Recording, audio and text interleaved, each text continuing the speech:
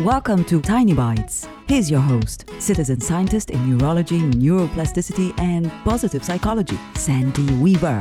Today I got some pushback on creating success through creating mental well-being and happiness. It can't be that simple or everyone would be doing it, is what was said. And I agree.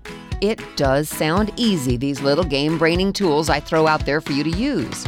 The process is simple, but not easy.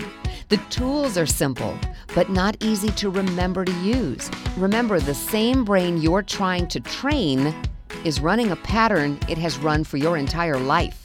It takes focus and commitment to notice a thought that's part of a pattern you've followed for years, interrupt the pattern your brain is running, and intentionally shift your focus so you can create a new, better-feeling pattern that supports your growth, success, and happiness. So yes, it is simple and everyone can do it. It's not easy, which is why everyone's not doing it.